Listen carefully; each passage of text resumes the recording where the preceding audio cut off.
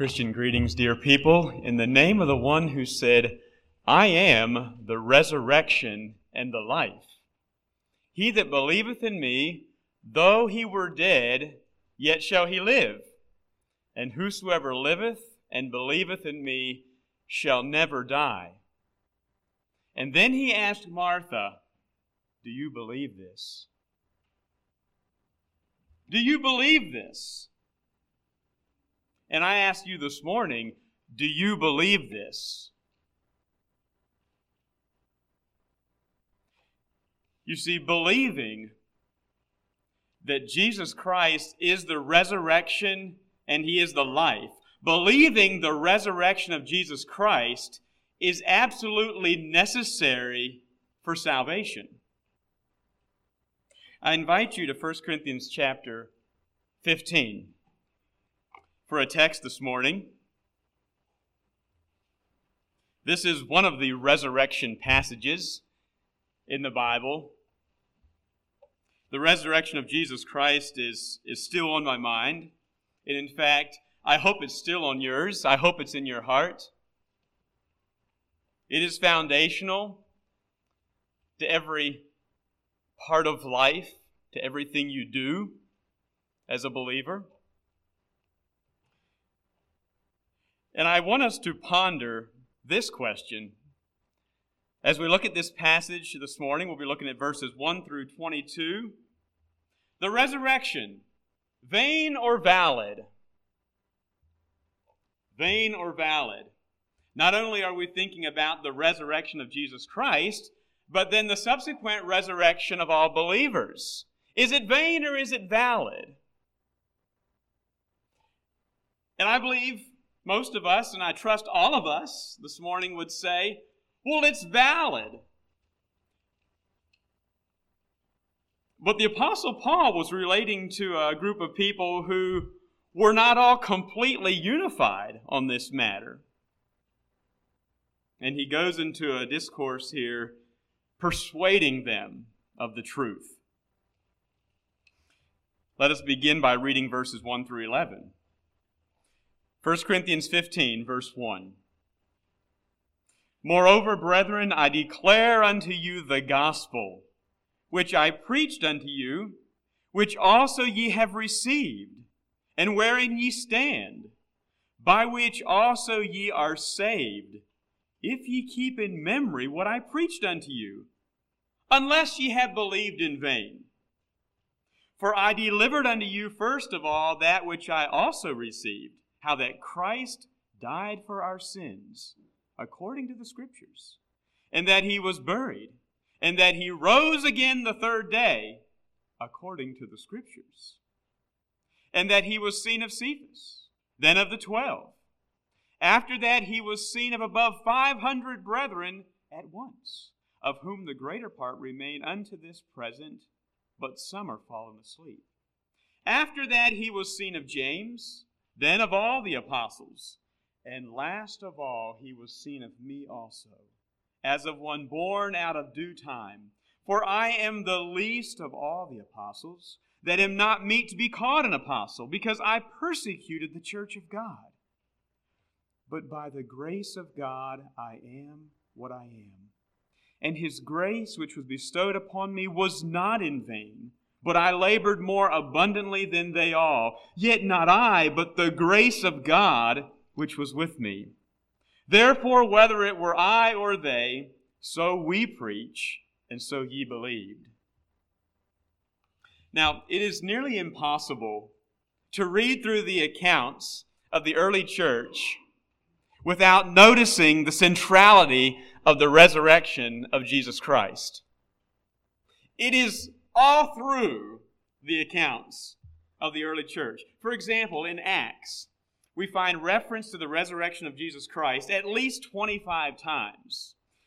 For example, God raised, those words, God raised, we find 12 different times in the book of Acts. Now, we do not find them in all 12 times right side by side.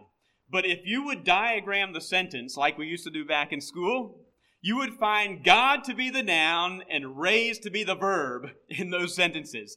God raised. We find it 12 different times in the book of Acts, speaking specifically of the resurrection of Jesus Christ. We also find the word resurrection as it relates to the resurrection of Jesus Christ 10 different times in the book of Acts. We find words like rose, rise, risen at least one time each.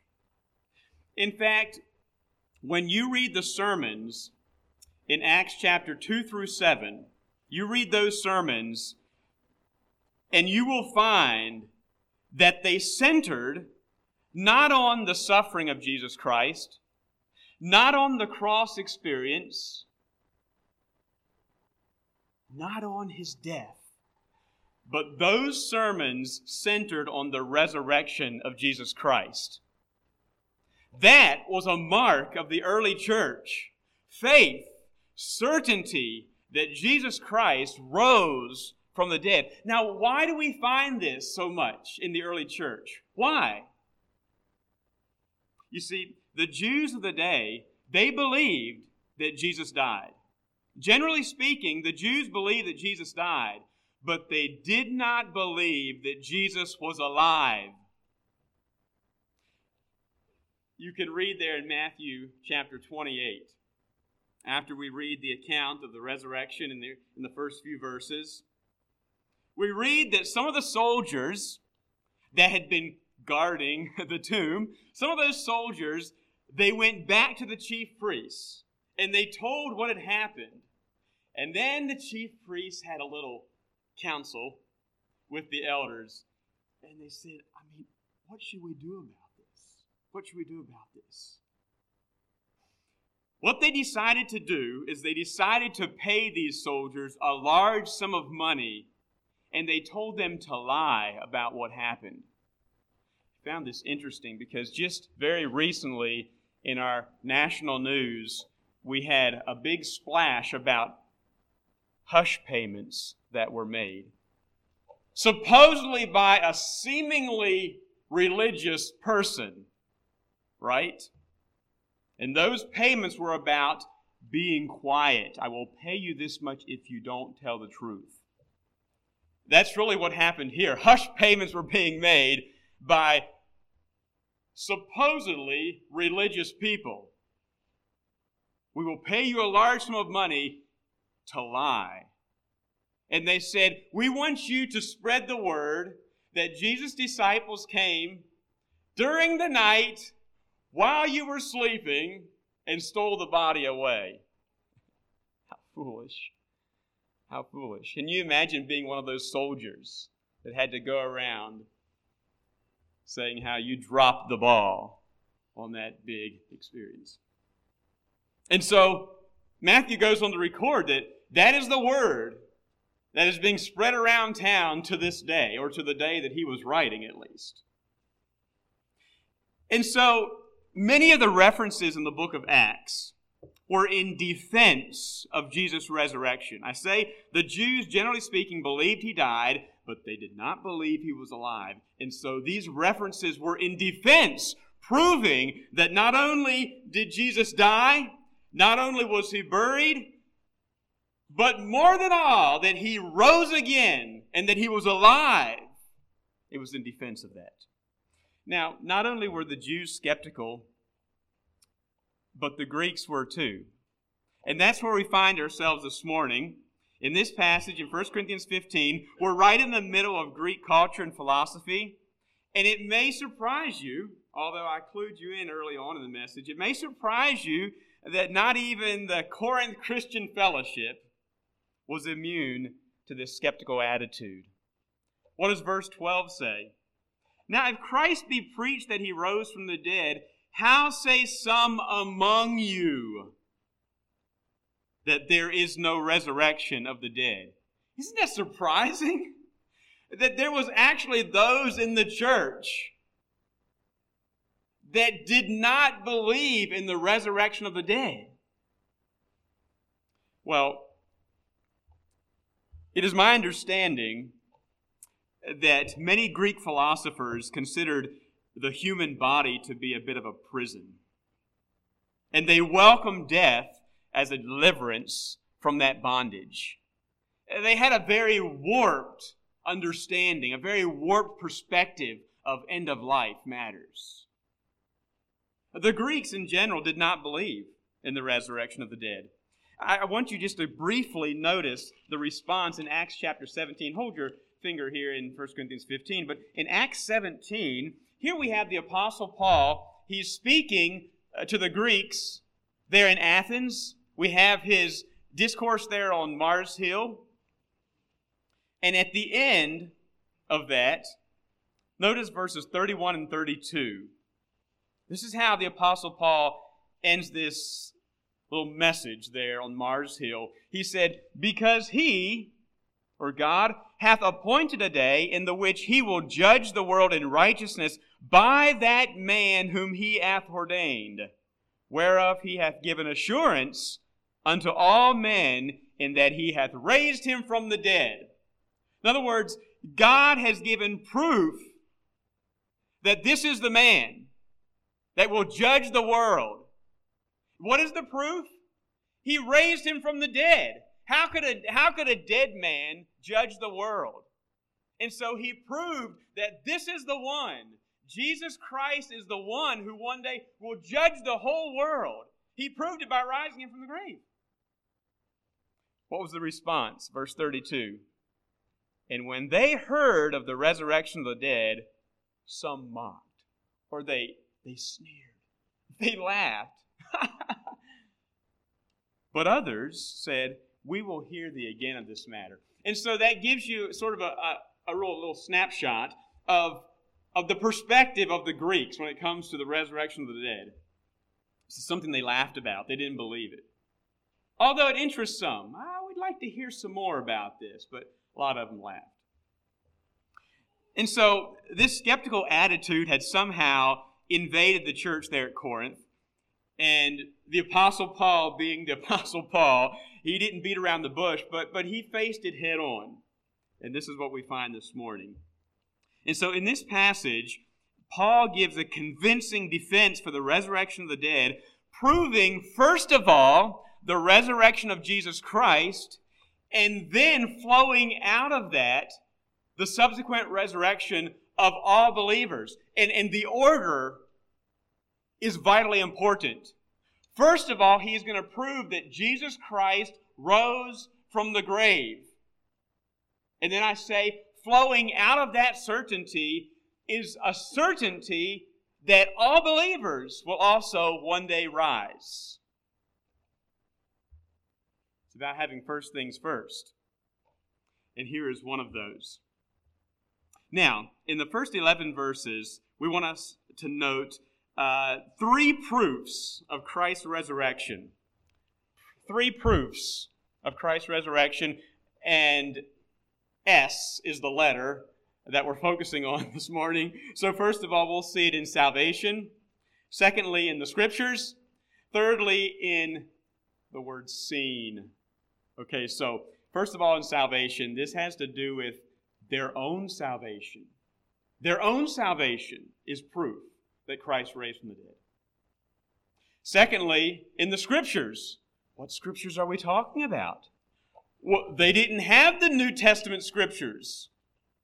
In fact, not all the Gospel accounts were even written yet. The Scriptures they had was the Old Testament Scriptures.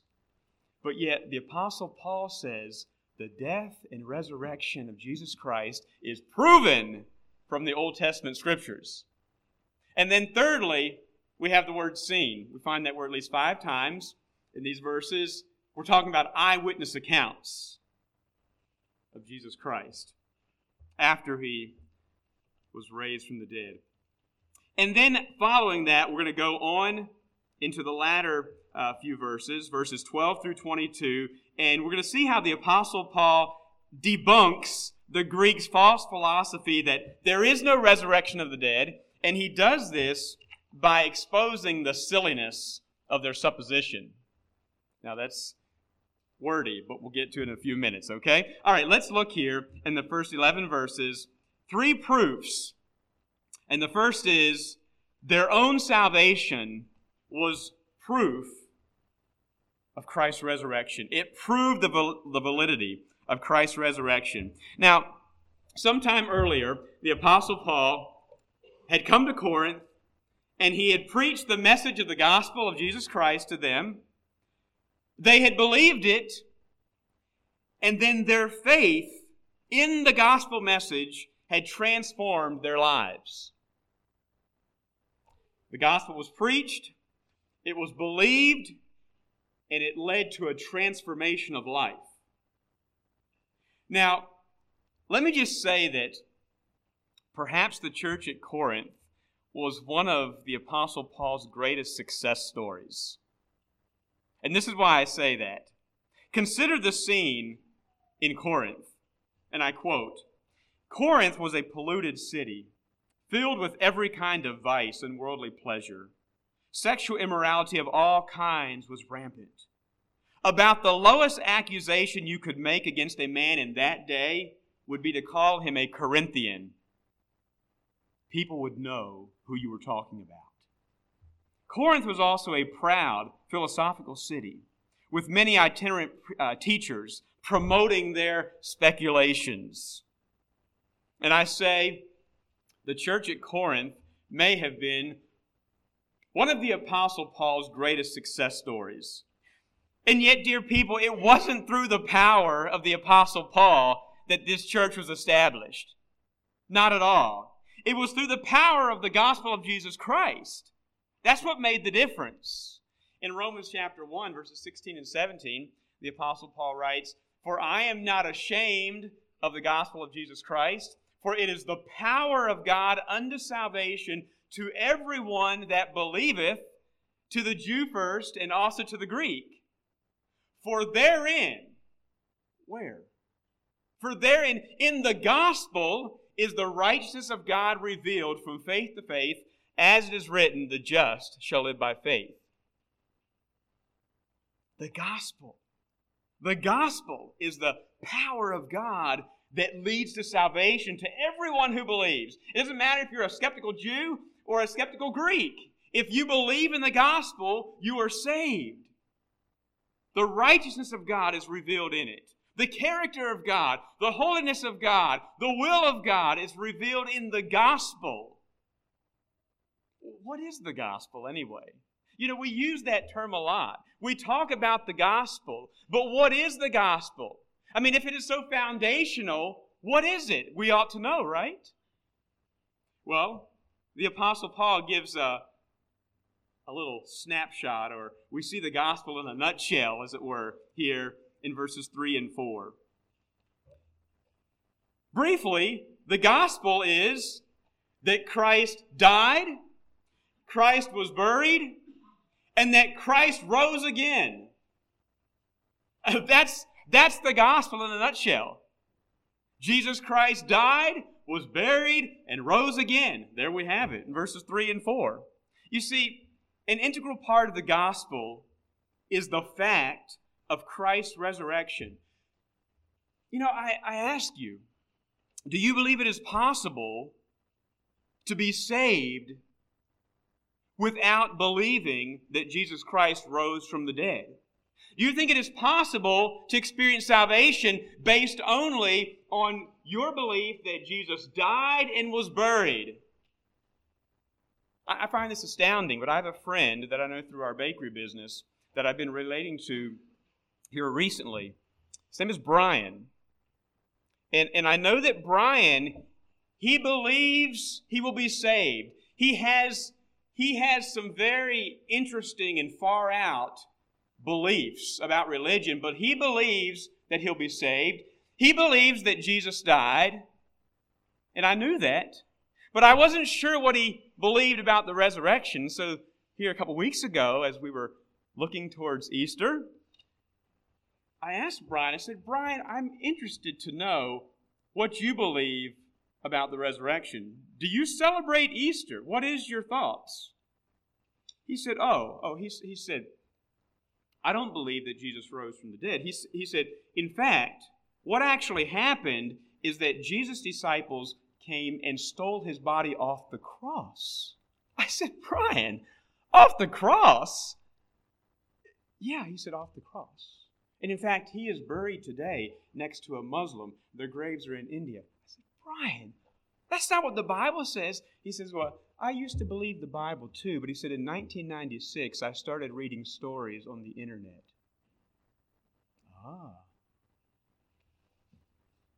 And yet Brian believes that he will be saved. He believes that the way he lives his life and what he thinks is pleasing to God. I say, is that possible? The Apostle Paul says, no, it's not possible. The resurrection of Jesus Christ is integral to salvation, believing it. Romans chapter 10, that if thou shalt confess with thy mouth the Lord Jesus, and shalt believe in thine heart that God hath raised him from the dead, thou shalt be saved. Thou shalt be saved. You see, what good is a dead Savior? A dead Savior can't save anybody. But we believe through the gospel of Jesus Christ that not only was he died and he was buried, proving the death to truly be death, but that he rose again the third day.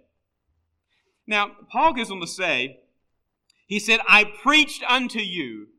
In fact, he says that twice. Verse 1, he says, I preached unto you this gospel. Verse 2, he says, I preached unto you this gospel. Verse 3, he says, I delivered unto you, first of all, that which I also received. Or that phrase, first of all, means that it is of greatest importance.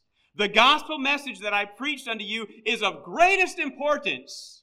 The greatest priority in your life must be the gospel of Jesus Christ. That's what he said, I delivered to you. But the power and the effectiveness of this gospel message was not so much in Paul's preaching. It was not so much in how he delivered it, his good delivery of that message. But that gospel was powerful, and that gospel was effective. Why? Because of what it was and where it came from. That's what makes the gospel of Jesus Christ powerful and effective. And so in Galatians chapter 1, the Apostle Paul is talking about his story, how he came to Jesus Christ, how he met Jesus Christ on the road to Damascus. And then he goes on to say, this gospel which I am preaching, he says, I did not learn it from someone else. I did not hear it from someone else, but I received it by revelation of Jesus Christ. You see. And so, why can we believe in this gospel message? Well, this message that the Apostle Paul was preaching, delivering, was not something that he just concocted. It was not a story that he came up with. But he's saying, this is real because it came from God to me. It was revealed to me by Jesus Christ. And so, dear people, the gospel message is the truth of God found in the Word of God. And when you believe it with all your heart, it will change your life. It will transform your life from the inside out. And we see that's what had happened in the Corinthians. They had heard the message, they had believed the message, and their faith in the gospel message transformed their lives. The fact that they were now standing firm on that is proof, dear people, that the resurrection of Jesus Christ is valid, that it is real, that it is certain. Well, let's move on. Another proof is the Old Testament Scriptures. The Old Testament Scriptures prove the validity of Christ's resurrection. Now, we find it twice, once in verse 3, once in verse 4, this phrase, according to the Scriptures. The Apostle Paul says that Christ died and was buried according to the Scriptures, and that he rose again on the third day according to the Scriptures. Now, I think we look at verse 3 and we say, yeah, we get that. Because we are more familiar with the Old Testament passages, the Old Testament prophecies, that point to Christ dying for our sins. We're more familiar with them. In fact, much of the sacrificial system in the Old Testament pointed to the sacrifice of Jesus Christ. And we get that. We can connect those dots. We've read that. We've been taught that. And so we can read passages like Psalm 22, known as the Psalm of the Cross. And although we do believe that it was the story of what David was going through at a time in his life, yet it does point towards the sacrifice of Jesus Christ with amazing detail, amazing clarity. It just almost blows your mind, the details that are there. The prophecy of Christ's suffering and His death. We could also read Isaiah 53, where we have more prophecy. Once again, the details are amazing as they are so similar to actually what took place as Christ suffered and died for us. And so we're more familiar with those passages. But where in the Old Testament do we find reference to the resurrection of Jesus Christ? That's the question. Children, look up for just a moment. Where in the Old Testament do we find reference to the resurrection of Jesus Christ? I want you to tell me the man's name. There was a man that we read about in the Old Testament who one moment he was riding on a boat, and the next moment he was riding in a fish. Who was that? It was Jonah. You're exactly right. Jonah found himself in the belly of a whale. Did you know that Jesus pointed back to that story and compared it to what was going to happen to him? He did. In Matthew chapter 12, verse 40, right prior to that, the Jews wanted a sign. Give us another sign. And Jesus said, I will give you no signs except the sign of Jonas. And then he said, for as Jonas was 3 days and 3 nights in the whale's belly, so shall the Son of Man be 3 days and 3 nights in the heart of the earth. There you go. And so we can look back to the Old Testament and look at the story of Jonah, and that was a glimmer. There was a glimmer of the gospel that is found there in the story of Jonah. 3 days and 3 nights. 3 days. Okay? Now, we could also think of Job. Now, Job was way ahead of his time when he said, I know that my Redeemer liveth, and shall stand again at the latter day. I say Job was way ahead of his time. Job was looking to a day when there would be a living Redeemer. Someone who is living, someone who is alive, someone who is in control, ruling and reigning in that latter day. He said, it's my Redeemer. Now, turn to Luke chapter 24. Luke chapter 24, and the latter part of this passage, we find the story of the disciples, the 2 men on the road to Emmaus. And you know the story where they're walking back to their home after the great events there in Jerusalem of Jesus' crucifixion and all that surrounded that. And these men are very sad. They're very downcast, very sober. They're probably grieving. And you can feel their pain when they say, but we had thought that He was the one to come to save Israel. And you can almost get choked up with them. You feel how let down they are. And so, you know how Jesus sort of played dumb. What things are you talking about? You don't know the things? No, what are you talking about? And they went in to telling Him the story. Isn't that interesting? They're telling Jesus the story of what happened. Wow. Anyway, verse 25. Then Jesus said unto them, O fools and slow of heart, to believe all that the prophets have spoken. So he says, all the prophets have spoken, and you are a fool. You are slow of heart to believe what they have said. Ought not Christ to have suffered these things, and to enter into his glory? And beginning at Moses and all the prophets, he expounded unto them. Oh, wow. Wouldn't you have loved to be a part of that Bible study?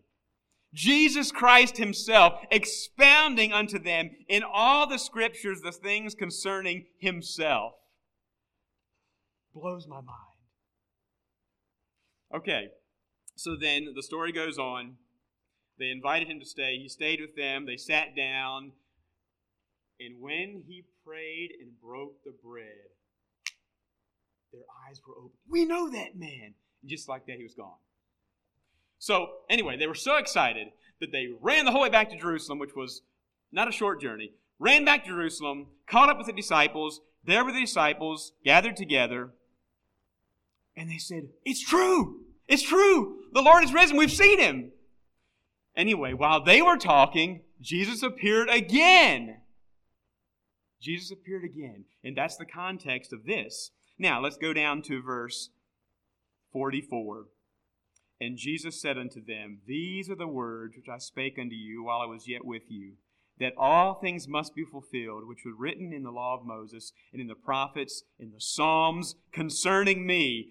Then opened he their understanding, that they might understand the Scriptures, and said unto them, Thus it is written, and thus it behooved Christ to suffer, and to rise from the dead the third day. So he expounded to them the Scriptures. He opened their understanding. He said, this is why it had to happen. This is why Jesus Christ had to die. This is why Jesus Christ had to suffer. This is why Jesus Christ had to rise from the dead, because the Old Testament Scriptures prophesied it. It had to happen. Well, let's turn to Acts chapter 2. In Acts chapter 2, we have the Apostle Peter preaching a powerful message here on the day of Pentecost. And the Apostle Peter is going to certify that not only did Jesus Christ die, but that he rose from the grave, and he's going to say that this was proven by the Old Testament Scriptures, and he points to the exact passage where it happened.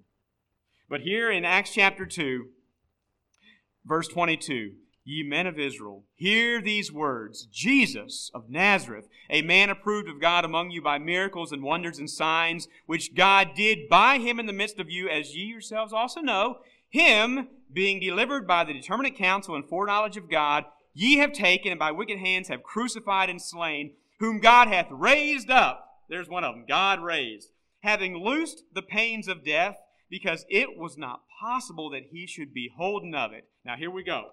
Old Testament prophecy. For David speaketh concerning him. Concerning who? Not himself. This him is referring to Jesus. David speaketh concerning him, I foresaw the Lord always before my face, for he is on my right hand, that I should not be moved. Therefore, by the way, this is Psalm 16. You can look it up. Psalm 16, verses 8 through 11. Verse 26. Therefore did my heart rejoice, and my tongue was glad. Moreover, also my flesh shall rest in hope, because thou wilt not leave my soul in hell, neither wilt thou suffer thine Holy One to see corruption. Thou hast made known to me the ways of life. Thou shalt make me full of joy with thy countenance. Psalm 16, verses 8 through 11. Men and brethren, let me freely speak unto you of the patriarch David, that he is both dead and buried, and his sepulchre is with us unto this day. And so he's saying here, Peter is saying, look, let me assure you that David is not speaking about himself. You know why? Because we know that David died. We know where his tomb is. You want to go? Let's go right now. They could have walked.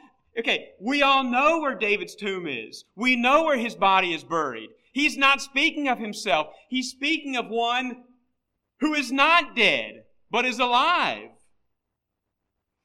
Verse 30, therefore being a prophet, that is David, speaking of David being a prophet, and knowing that God had sworn with an oath to him that of the fruit of his loins, according to the flesh, he would raise up Christ to sit on his throne, he, David, seeing this before, or he saw what was ahead, spake of the resurrection of Christ, that his soul, Christ's soul, was not left in hell, neither his flesh, Christ's flesh, did see corruption. This Jesus hath God raised up, whereof we are all witnesses. I mean, how can I make it any clearer? The Apostle Peter was preaching here and saying, here it is. Here it is. Now, we don't have time to turn to it, but in Acts chapter 13, we find Paul preaching, and Paul echoes the same sentiment. It's the same certainty that David was prophesying of the resurrection of Jesus Christ. And he goes to the same passage, Psalm 16, verse 11. He goes to the same passage. I say, the Old Testament scriptures prove the validity of Christ's resurrection. Thirdly, then, from verses 1 through 11, back here in 1 Corinthians 15, many eyewitnesses prove the validity of Christ's resurrection. Seen. I mentioned that in these verses we find the word seen 5 different times. Seen, seen, he was seen, he was seen, he was seen. You've heard it said before, seeing is believing, right? Seeing is believing. Well, in fact, Thomas, isn't that what Thomas said? He said, I will not believe unless I see, unless I feel. And then Jesus went on to say, well, blessed are those who have not seen and yet believe. But seeing is believing. And in a courtroom setting, there are few things as convincing as eyewitness accounts. The court is looking for eyewitness accounts. Were you there? Did you see it? And so they'll bring people in, and they will, under oath, say, I was there. I saw it. That's strong. That's very strong. I saw it with my own 2 eyes. What's even stronger is when you have multiple eyewitnesses that agree, that all say the same thing. Their stories match. That's what we have right here in 1 Corinthians 15. We have numerous eyewitnesses' accounts that all agree. And so we have Cephas, which is the Greek for stone, referring to Peter. We're talking about Simon Peter here. And then we have the 12, which at this point, or at that point, was only 11, because Judas was no longer. However, that group was referred to as the 12.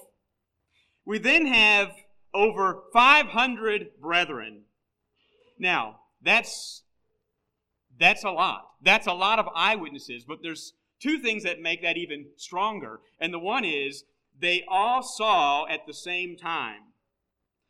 Over 500 brethren saw Jesus at the same time. But it goes on. Number 2 says that many of them are still alive. In fact, you could go ask him. And so the Apostle Paul is saying over 500 brethren saw Jesus at the same time, and many of them are still alive. If you want to go ask them, you can ask them. They will prove their stories match. And then we have James listed, the brother of Jesus. And then we have all the apostles. And then we have Paul himself. Notice in verse 8 he says, and last of all, he was seen of me also, as of one born out of due time. That phrase, out of due time, also refers to a miscarriage or an abortion. It has to do with being exceedingly unworthy. And he says, here, last of all, he was seen of me. I am not worthy. I am not worthy to have seen Jesus Christ. And yet you know that Saul, on the road to Damascus, had that personal encounter with Jesus Christ where they spoke to one another. And the others that were along, although they did not see him, they heard him. The others heard the conversation. That's proof as well. He says, "For I am the least." So he's the last and he's the least of the apostles. "That I'm not meet to be..." And I can imagine as he's writing this to the church, he's getting a lump in his throat. Maybe tears are starting to roll down his cheeks as he considers how unworthy he is. Who is he to have experienced Jesus Christ? Why? He is not worthy because he says, "I persecuted the church of God, but by the grace of God I am what I am." Could we not all say that this morning? By the grace of God, I am what I am. I am not worthy to have seen Jesus Christ. If you are a believer, if you have experienced salvation, then in a very real sense, you have seen the Lord. You have seen the Lord. You experienced the work of the Lord in your life. You experienced the risen Savior in your life. That should make you bow the knee because you are not worthy. I am not worthy to have seen and experienced Jesus Christ.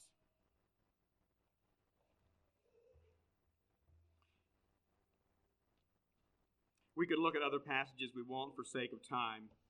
Other passages, I'll just refer to them in Acts. Passages that prove the validity of Christ's resurrection. Speaking of those who saw him, in Acts chapter 10, we read that God raised him up the third day and showed him openly. And then the Apostle Peter goes on to preach in that passage that there were those of us who ate and drank with him. Okay, so this is no joke. This is a real person. This is a real body. We watched him eat. We watched him drink.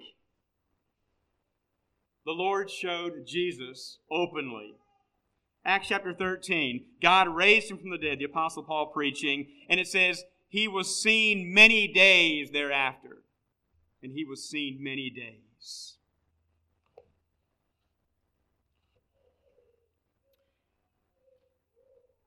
We could look longer at various individuals in this list who were eyewitnesses. We could look at the first on the list and the last on the list. Once again, we won't dig into that for sake of time, but just briefly, we remember Peter. Well, let's say it this way. When we think of Peter, we think of forgiveness. We think of forgiveness. You know, in fact, forgiveness was a theme that we find not only at the cross, but we find it at the resurrection.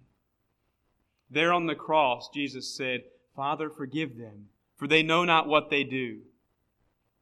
And then you remember Peter, and you remember his good intentions. You remember his bold promises. You remember he said, "I will never deny you, Jesus. I will go with you to the death." And yet we all know what he did in the heat of the moment. How he denied him 3 times. And can you picture the face of Jesus as he lovingly turned back and their eyes met? Can you hear the crow of the rooster? And then Jesus vanishes. And there is Peter. And he's crushed. He's crushed beyond words. That's how things... Can you imagine that separation? The Bible says that he went out and wept bitterly. He wept bitterly. And so we have this broken man, Peter, who now Jesus is dead. He has sinned so grievously against his best friend, and now Jesus is dead. And yet, when Jesus rose from the grave and the women went to the tomb, the angel said, "I want you to go and tell his disciples, and I want you to tell Peter." The angel singles out Peter of all the disciples. Tell the disciples and tell Peter that I am risen from the dead, and this is where you can find me. Let's meet at this location. Can you imagine The joy. Can you imagine the hope that all of a sudden just rose up when Peter heard that he's not dead, he's alive. There is forgiveness. There is forgiveness. And so that old classic gospel song written by Don Francisco that tells the story about Peter's life and his denial and his running from Jesus and not being there when he should have been there and all the anguish and guilt and all of that. It ends with a resounding chorus of, He is alive and I am forgiven. Heaven's gates are open wide. You see? There is forgiveness. The resurrection means forgiven. And Peter experienced that in a very real way. For the Apostle Paul, we think of grace. The Apostle Paul writes a lot about grace. Grace is that unmerited favor of God that's bestowed upon us. Grace is God giving us everything that we don't deserve, and yet God gives it to us. And the Apostle Paul is saying that I don't deserve to be called an apostle. I don't deserve to have seen the Lord, but by God's grace I am what I am. God's grace. Well, let's move on yet and just finish out this passage. Oh, there's so much in here, and it's so beautiful, so powerful. But as we move on, let's just read the last few verses. I'll make a few comments. Starting at verse 12. Now, if Christ be preached that he rose from the dead, how say some among you that there is no resurrection of the dead? But if there is no resurrection of the dead, then is Christ not risen? And if Christ be not risen, then is our preaching vain, and your faith is also vain.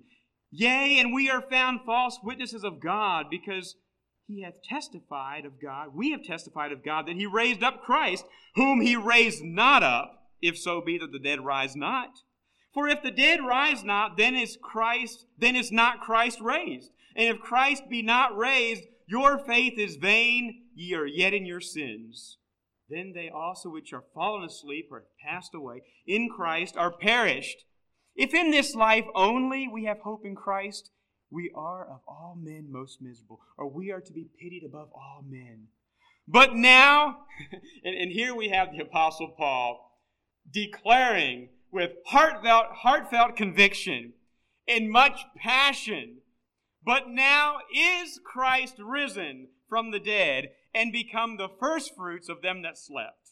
For since by man came death, by man came also the resurrection of the dead. For as in Adam all die, even so in Christ shall all be made alive. And so the Apostle Paul here, in these verses, he proves not only the validity of Christ's resurrection, but then the subsequent resurrection of all believers by exposing the silliness of their supposition. Now, supposition is an uncertain belief. It's a belief that you cannot prove. It's something that is supposed. And so he's saying here that there are some of you that believe that there is no resurrection of the dead. Prove it. Prove that. And then he goes on to say, that is a bunch of foolishness. That is a silly supposition. This is why. You know, there were some there, evidently at Corinth, that believed that. But Paul, he turns, I see him turning here to another form of persuasion. So in the first few verses, he's stating the obvious. Okay? Christ is risen from the dead, 1, 2, 3. That's how I know. That's how I prove it to you. But then there were some that I believe were saying,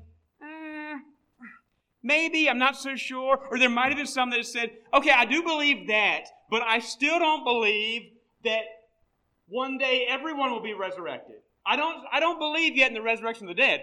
You're working on me on this Christ rising from the dead, but I'm not convinced yet on everyone. And the Apostle Paul says, you can't have one without the other. If Christ rose from the dead, then by all means, others will too. They're one and the same. They go together. You know, we use different types of persuading people from time to time. Sometimes we start, just like Paul did, and said, 1, 2, 3, this is how. I prove it to you. This happened.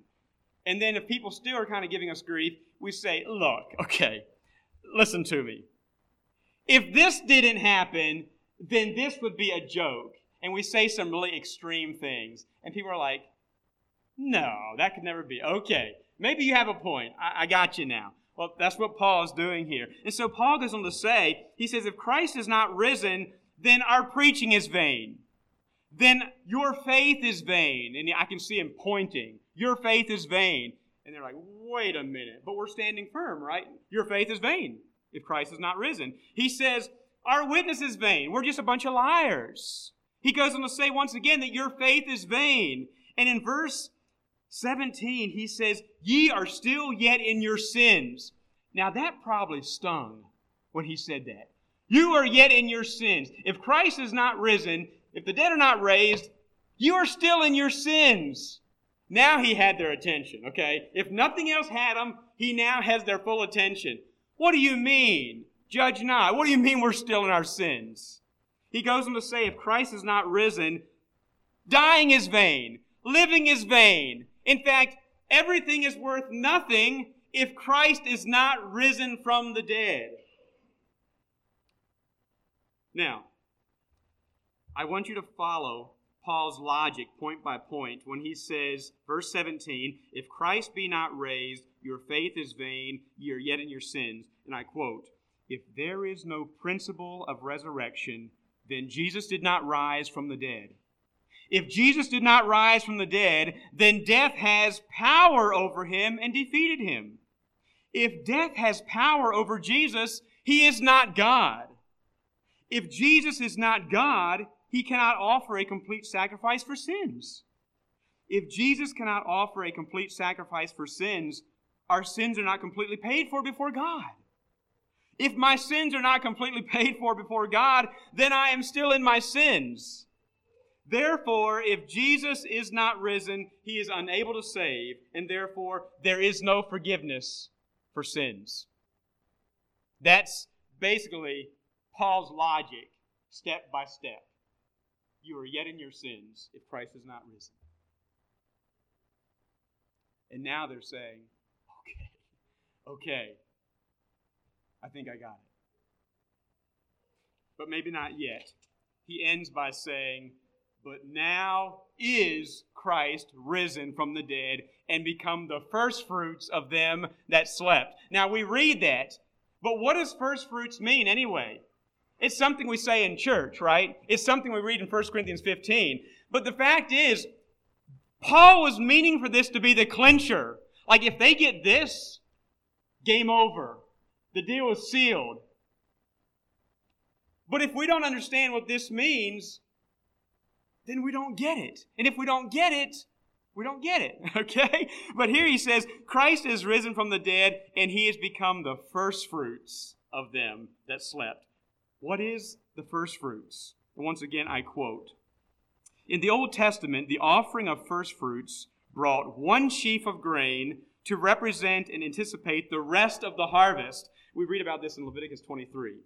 But they would bring one sheaf, just a small portion of their harvest, and they would bring it to the priest. It was the feast of the firstfruits, and then at the feast of the firstfruits, the priest would wave the sheaf, this small portion of the firstfruits, before the Lord, signifying that the entire harvest belonged to the Lord. When Jesus was raised from the dead, it was God's assurance to us that we shall also be raised one day as part of that future harvest. But it gets more beautiful. The Feast of Firstfruits was observed on the day after the Sabbath following Passover. Significantly, Jesus was the Lamb of God sacrificed on Passover. And he rose from the dead on the exact day of the Feast of Firstfruits, the day after the Sabbath following the Passover.